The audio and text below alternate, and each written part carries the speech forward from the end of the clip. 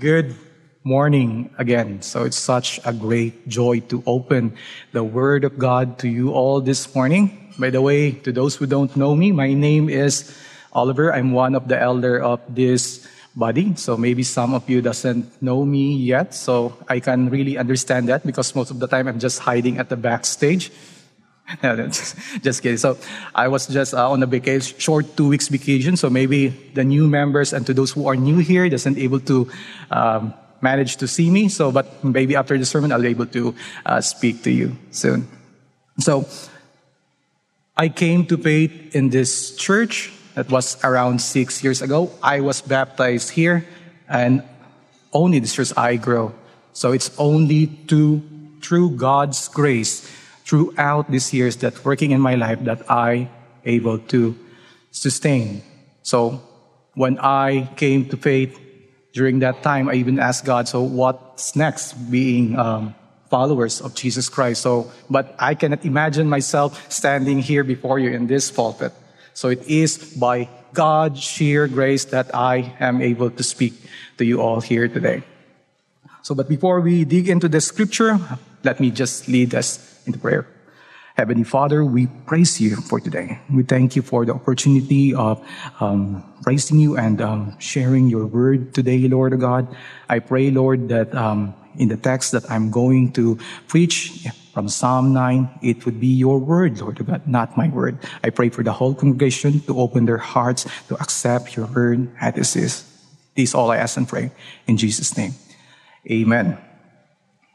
Yeah, just to start, so I told you I came from a short 2 weeks vacation from the Philippines, and it was very nice. So far able to manage to do all the things that I need to do. So before the travel, I know some of you would agree with me. If you're going to travel, you would do a lot of course, preparation. If your time is short and you need to do things as good as it could be, so you need to do a preparation, and that's what I did. So before my travel, I did a travel checklist and even an itinerary plan. So where should I go? What should be the things that I should prioritize? And what should I bring? Present for my loved ones, present for my friends, and so on and so forth. I even have my travel checklist all together. So even the clothes that I'm going to wear there from day one until day end, I even folded it. Shirt, pants, socks, rolled day one. Shirt, pants, socks, rolled day two, and so on and so forth. Because you just don't want to miss anything there. So I don't want to spend much time to think whatever, what wear or what clothes should I wear. So that's what I did. So everything now is in place. So my travel arrives and the flight was so good. The food in the plane was so nice and the COVID protocol in the plane was so awesome. So compared from the last time, now it's very smooth. So I really love the flight. So after that, coming to the Philippines, arriving in the Philippines, now going to our immigration system. So immigration is cleared. Now going to the health authority. It was also cleared. So everything now is in place. Now, the only thing left for me is to pick up my luggage. And do you know what happened? I lost my baggage. Roughly for 5 to 10 minutes, I was just sitting there, dazing, thinking, what should I do now? All the plans that I have done is already been messed up. So the things that I should give to my son, the gifts for my son, the things that my friends asked me to bring for them, I cannot go to them right now without my present to give to them. So now everything is all messed up. So in this situation, human tendency, we got to be frustrated. And even to the point that we're going to be led to an argument to someone, maybe to some of the officers there might be. And you may feel like saying, and maybe you will agree with me on that why is this happening? Now, this is somehow connected with our preaching this morning from Psalm 9, little connected. Our sermon text is from Psalm 9.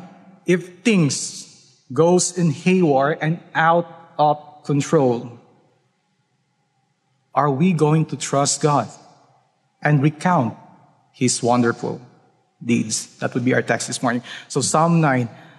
Our main idea for today is God's people respond to God with thanks, trust, and acknowledgement. To those who are having notes, God's people respond to God with thanks, trust, and acknowledgement. I have 2 points here. One is, God's people respond to God wholeheartedly. That is from verse 1 to 10. Next is, God's people share God's deeds among others. That would be from verse 11 to 20. Now, please open up your Bible in Psalm 9, verse 1 to 20. If you're using the church Bible, I think it is in page 256. So Psalm 9, let me read it. To the choir master according to Mutleben, a psalm of David. I will give thanks to the Lord with my whole heart. I will recount all your wonderful deeds. I will be glad and exult in you. I will sing your praise to your name, O Most High. When my enemies turn back, they stumble and perish before your presence. For you have maintained my just cause. You have sat on the throne, giving righteous judgment. You have rebuked the nations. You have made the wicked perish. You blotted out their name forever and ever. The enemy came to an end in everlasting ruins. Their cities you rooted out. The very memory of them has perished. But the Lord sits enthroned forever. He has established his throne for justice, and he judges the world with righteousness. He judges the people with uprightness. The Lord is a stronghold for the oppressed, a stronghold in times of trouble. And those who know your name put your trust in you. For you, O Lord, have not forsaken those who seek you. So that would be from verse 1 to 10. So just to give you a quick background of the book of Psalms. So maybe some of you are already reading it from time to time. But some of you, to those who don't know the background of Psalm, it is an entire collection of Psalm which is entitled as praises. That would be in Hebrew text. In Greek verb also, the noun Psalms basically denotes the plucking and twanging of strings. So it has an association with musical accompaniment as implied. Also, the author of Psalm, we can see that somehow it has basically 7 composers, but the main author of it is God. But for the human side, we have 7 composers. One is King David, who wrote at least 73 out of the 150 Psalms. We have also sons of Korah, accounted for 10. We have also the Asaph, contributed 12. And other penmen, just like Solomon, Moses, Heman, and Ethan. And the remaining 50 Psalms remain anonymous. But although Ezra, that's what they said, thought that the author of some of the Psalms. Also, the book of Psalm is divided into 5 books. So, the first book from chapter 1 to 41, that's what we have right now. 1 to 41 is the Psalm of David.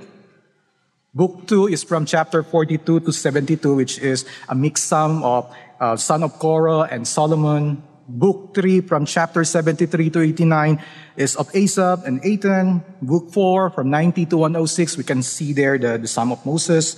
And Book 5, 107 to 150, it's a song of Hallel and song of Ascent. I'm not a scholar of the Old Testament. We have some scholars there that can actually reprove it, but this is somehow that we have searched. So, some expression that we can also encounter in Psalm as you read it, we have the word Selah, which means it is a pause or a musical interlude. We have also maskil, possibly means contemplative or skillful psalm. We have also what we call the Mikham, possibly atonement psalm. We have also Seol, which we read from time to time, which is the nether world. So Psalm 9 and 10 before was actually one psalm. So it was just, the Protestant considered it as two different psalms, considering the Hebrew reckoning of it. So because Psalm 9 is an individual hymn and Psalm 10 is an individual lament. So we consider it as a separate psalm. Although the title indicates Psalm 9, it is considered as the Psalm of David. The context of the psalm both celebrates past victories of God and calls on God to arise to meet new threat. Before we talk about the passage and proceed to verse 1, you can actually see a note before that. So it's better, it would be edifying that we would go into, let us discuss on that and for you to learn it. So first, we have one note there. To the choir master. So this is attached to the 55 Psalms, so you will be able to read it from time to time. So what does it mean for the choir master? This is a compiled collection of psalms drawn from separate sources and choirs, possibly for special occasion and possibly as a stage towards making the complete psalter. Next is we have there according to Mutlaben. So the reasonable translation of this one, maybe it's a guide of how to sing it. So we have here Laben, from the word Laben, from the Hebrew word Laben, it means through the sun or for the sun. So which means this can be sung by young men having treble voices. So most likely that's the interpretation of this verse. So we can see here, the psalm is carefully prepared, just like what David did. So it's choir master according to Mutlaben, and he prepared because it's not for himself. This is for our everlasting Lord, and his praises exalting forever and ever. That's why David, we can consider him as the greatest king of Israel because he was considered as a man after God's heart. Now let's go to verse 1 and 2.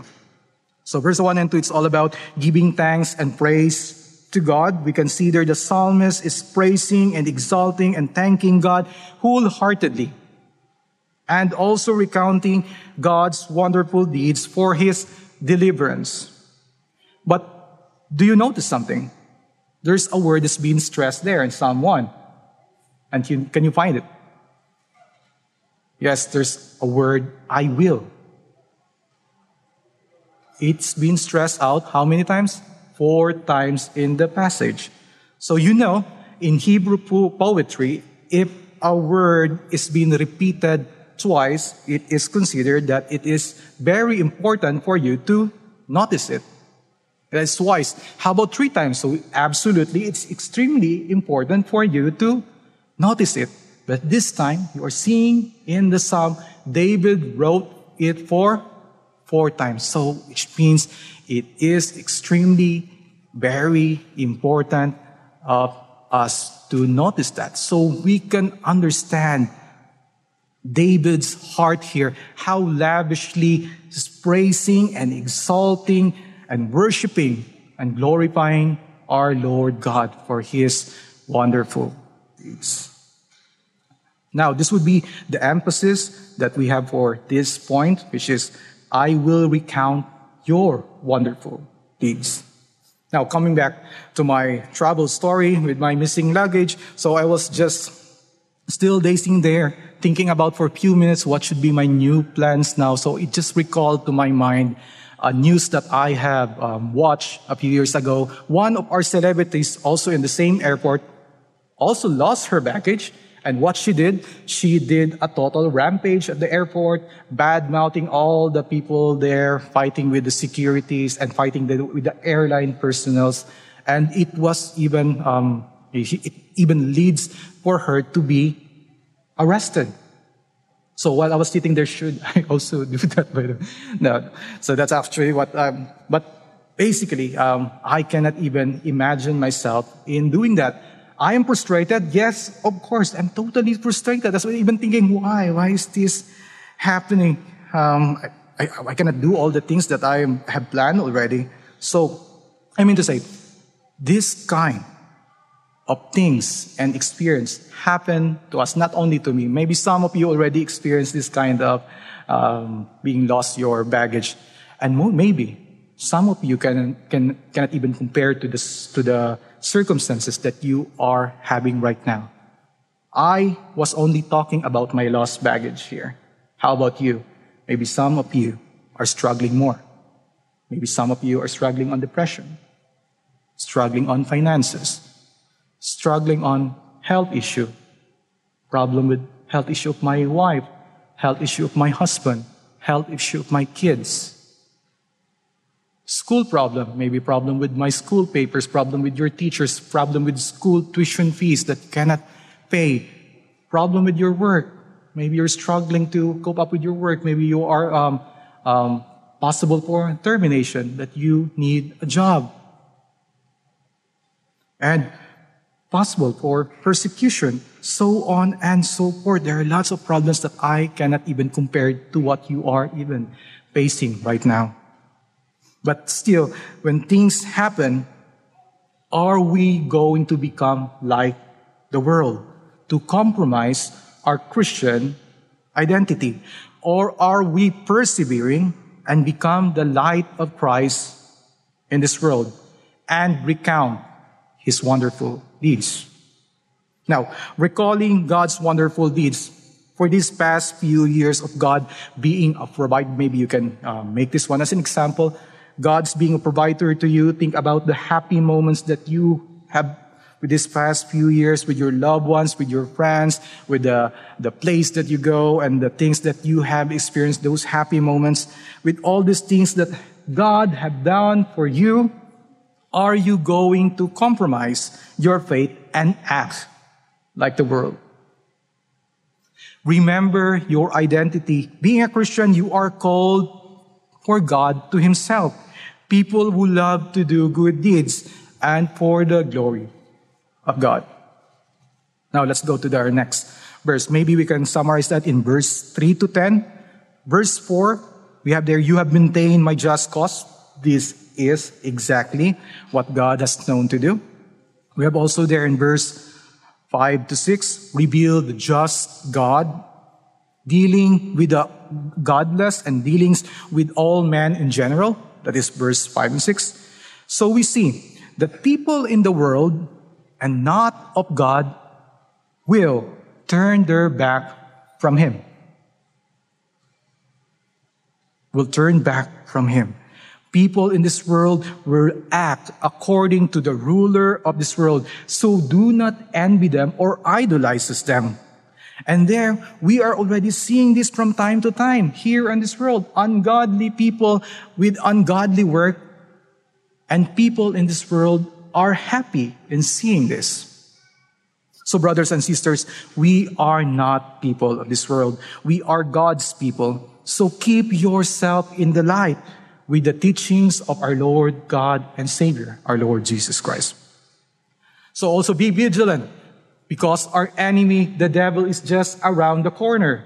He is just seeking opportunity to devour us, for us to be tempted and lead to sin. And we know when sin grows, it will lead us into death. Romans 6:23, the wages of sin is death.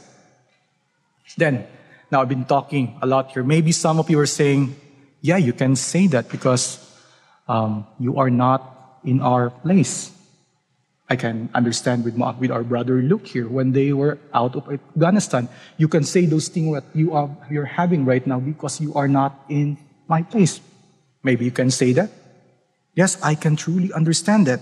When you pray and submit your case to God, maybe asking for something like healing. Lord, please help me heal my leukemia. Please heal me with my cancer. Please help my husband to get healed. Please help my children to get healed.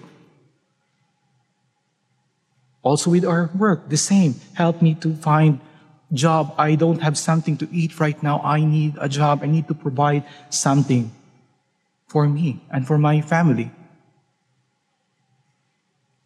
I can truly understand that. So to those who actually don't know me, I have actually a 7-year-old son that has an autism. When I knew that, ever since, I've been praying.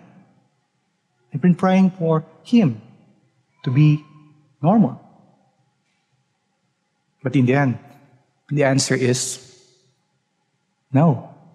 Or maybe not that this time. So I can truly understand you. Now I realize that our hearts can easily be filled with bitterness against God, and sometimes we become dependent on our own, in our own strength. If God, you are not going to give me this, then I will do it on my own. Sometimes we have that tendency on our own strength. And it's hard for us to reconcile His goodness with the trials and suffering that is happening in our lives. It's hard to reconcile. But never, ever, I ever doubted Him.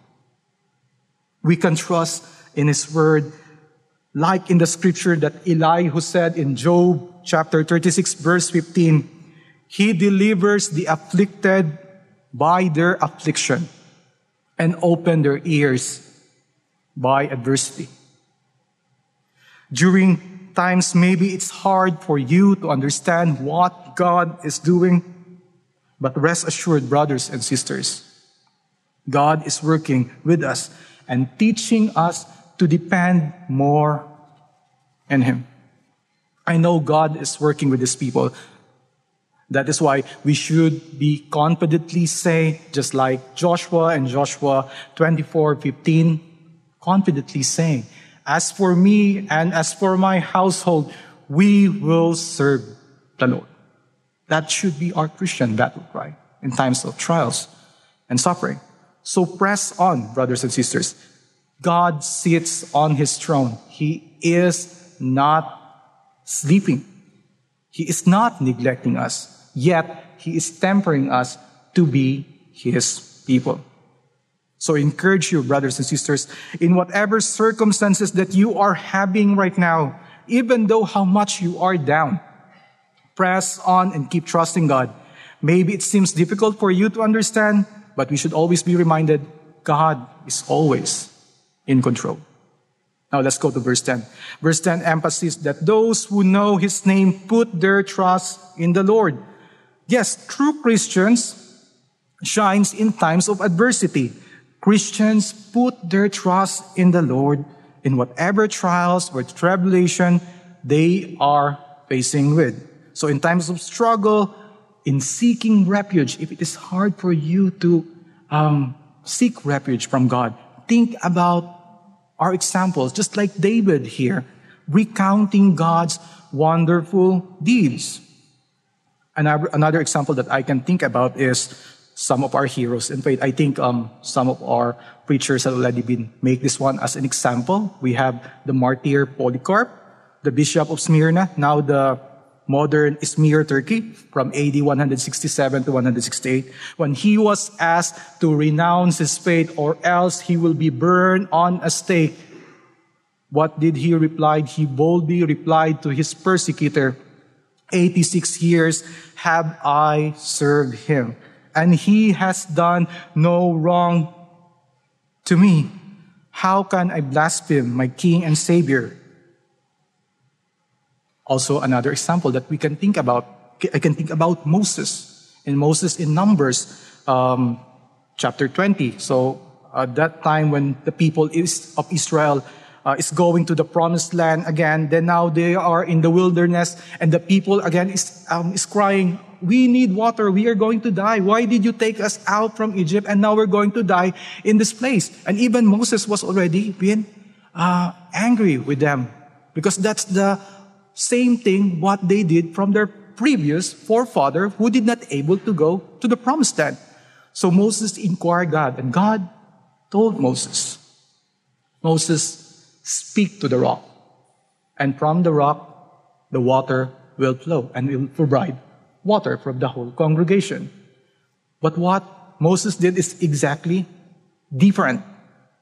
He gathered the congregation and he told the congregation, here you rebels, am I going to burst this rock to bring forth water, and he struck the rock twice with his staff, and the waters burst forth.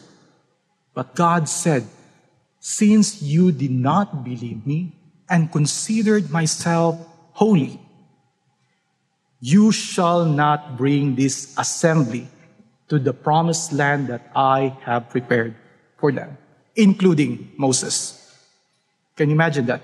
Moses, who received the commandment of God, who parted the Red Sea, who lead the people of Israel out of slavery from Egypt. Then now he's almost going to the promised land, and now he's not entitled to go to the promised land. Can you imagine? Where is the grace of that? You can think, God, Moses just sinned, so can you just forgive him? But still, he's not allowed to go inside the promised land. Where's the grace in that? But knowing Moses in the New Testament, where do we saw Moses in the New Testament, by the way? We saw him during the transfiguration of our Lord Jesus Christ, together with Elijah. So which means God had delivered him. That's why, if we don't see what God's plan for us, or maybe it hurts us, we as His people should always still trust in God. And also recalling back to Moses again, and we know, and to those who don't know it, Moses was the one who wrote the first 5 books of the Bible, which is the Pentateuch: Genesis, Exodus, Leviticus, Numbers, and Deuteronomy. And the one that I talk about is from the book of Numbers. He was the one who wrote it, and he wrote his failure during that time. So Moses repented and still trusts in the Lord. And lastly, if you need an example, we have our King Jesus. He is the perfect example. He knows our suffering and can sympathize with us with our weaknesses. He who suffered and tempted, yet without sin. Let us draw our confidence in Christ. Also, brothers and sisters, whenever you face trials and suffering, being Christians, you are not on your own. You are part of the church, which is the body of Christ here on earth. You can share your burden to one another. Just like our church statement, we rejoice with those who rejoice, and we weep with those who weep. You have us, you have the congregation who love one another because Christ loves us. We share each other's burden and help and protect one another as Christ protecting His bride. That can be our comfort, brothers and sisters.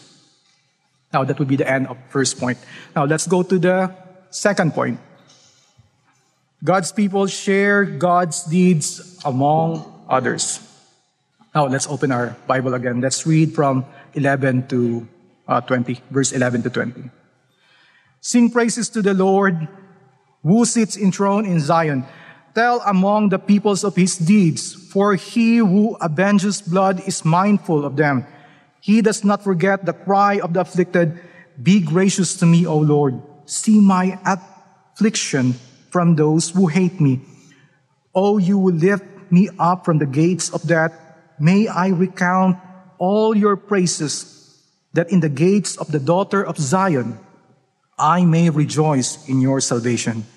The nations have sunk in the pit that they made, in the net that they hid. Their own foot has been caught. The Lord has made Himself known. He has executed judgment. The wicked are snared in their work of their own hands. Haggai, Selah.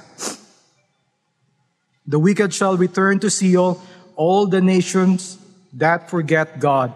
For the needy shall not always be forgotten, and the hope of the poor shall not perish forever. Arise, O Lord, let not man prevail. Let the nation be judged before you. Put them fear, O Lord. Let the nations know that they are but God, Selah. So now we have verse 11 and 12. You can see there's telling God good deeds among the people. So we have verse 11, the Lord who dwells in Zion, God is enthroned in heaven above, and also it is symbolically dwells locally in his tabernacle. That's what we have in verse 11. So we have also verse 12 and 18. We can see the word there, afflicted, the needy, the afflicted, the afflicted. This is designated often stands for individual psalmists in terms of all points to those who are afflicted, vulnerable, and therefore totally dependent of the Lord. We have verse 15 and 16 there. I'm just actually summarizing this one. This is what we call the boomerang principle. What you sow is what you reap. That's the principle of exact retribution returns. Now, verse 17 to 20. Now it's going back to like Psalm 1. So as the psalmist draws his great hymn into the climax. So that would be our verse. Now, our main point is in this second point is, why is it necessary for us to tell God deeds? Why is it so?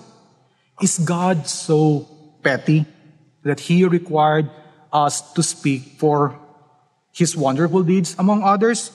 Can He just not send all His angels to proclaim His good deeds throughout the world so we just rely on that?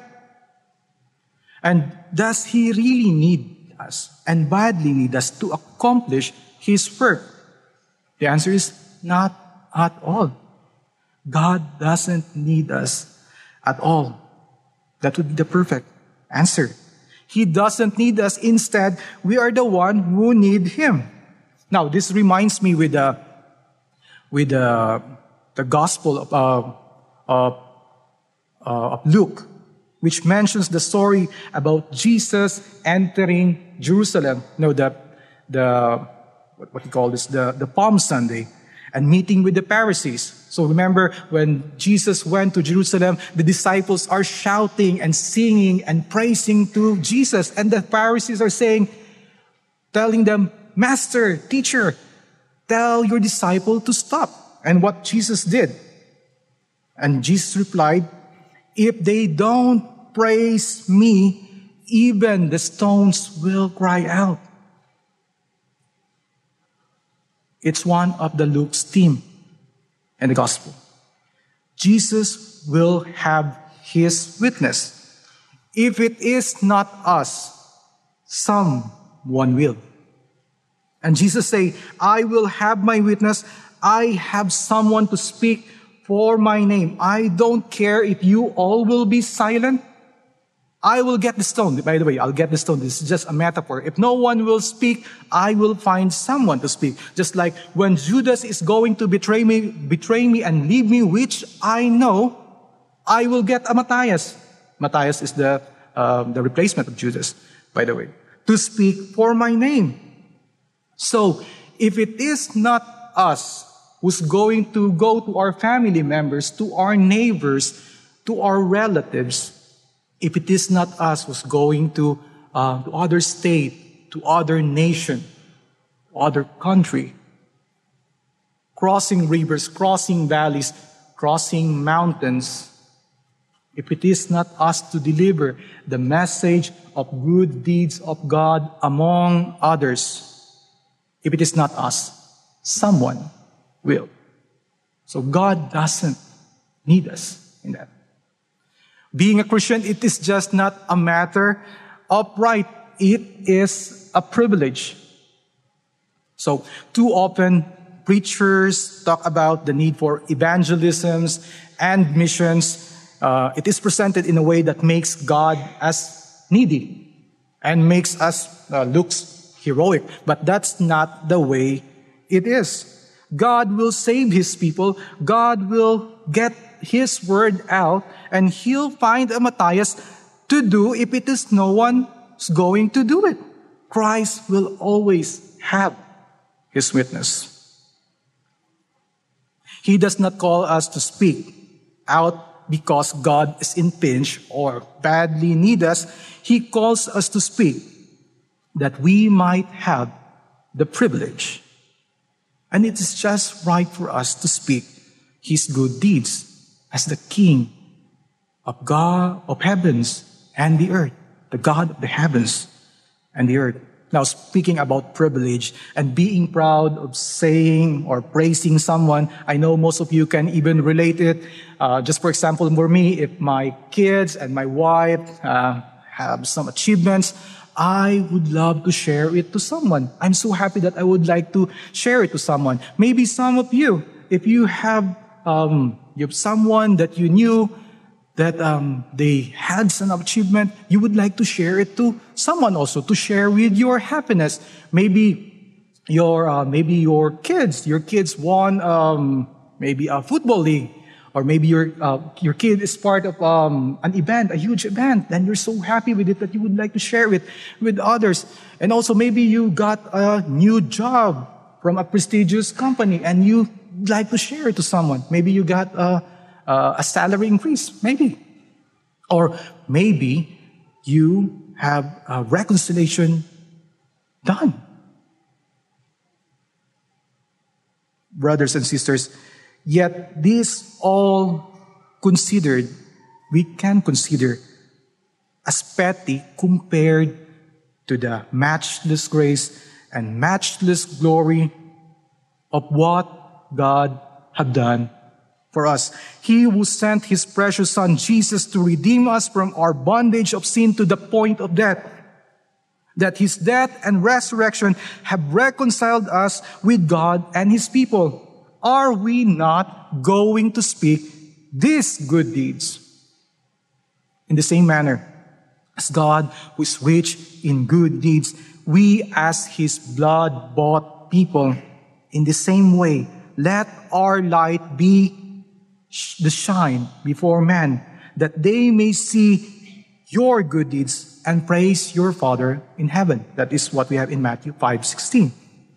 And being God's people, we are called to imitate God. In John's Gospel, Jesus is the light of the world. As we are followers of Jesus Christ, we should always be the light of the world. The light of the world is the metaphor that Jesus used as Christian to be the witness in the light. Christians are the light of the world in this world that's being shrouded with darkness. What is this light by which Jesus' disciple lightened a dark world? In this context, we can see the light is the good deeds performed by Jesus, by His followers, performed in such a way that leads some man recognize as sons of God and come to praise His Father. Whose sons are they? So, brothers and sisters, the norm of God's kingdom work out in the lives of the heirs of the kingdom. Become the witness of the kingdom. So such Christians were the one who refused to rob their employers by being lazy in their job, to rob their employees by being greedy, by being stingy. Such Christians are the one to help their colleague in times of difficulty, and the last one to return a barbed reply. Such Christians that would desire the advancement of others without any interest. And such Christians are the one who hate gossipings. As D.A. Carson says, for a variety of reasons, Christians have lost this vision of witness and are slow to return to it.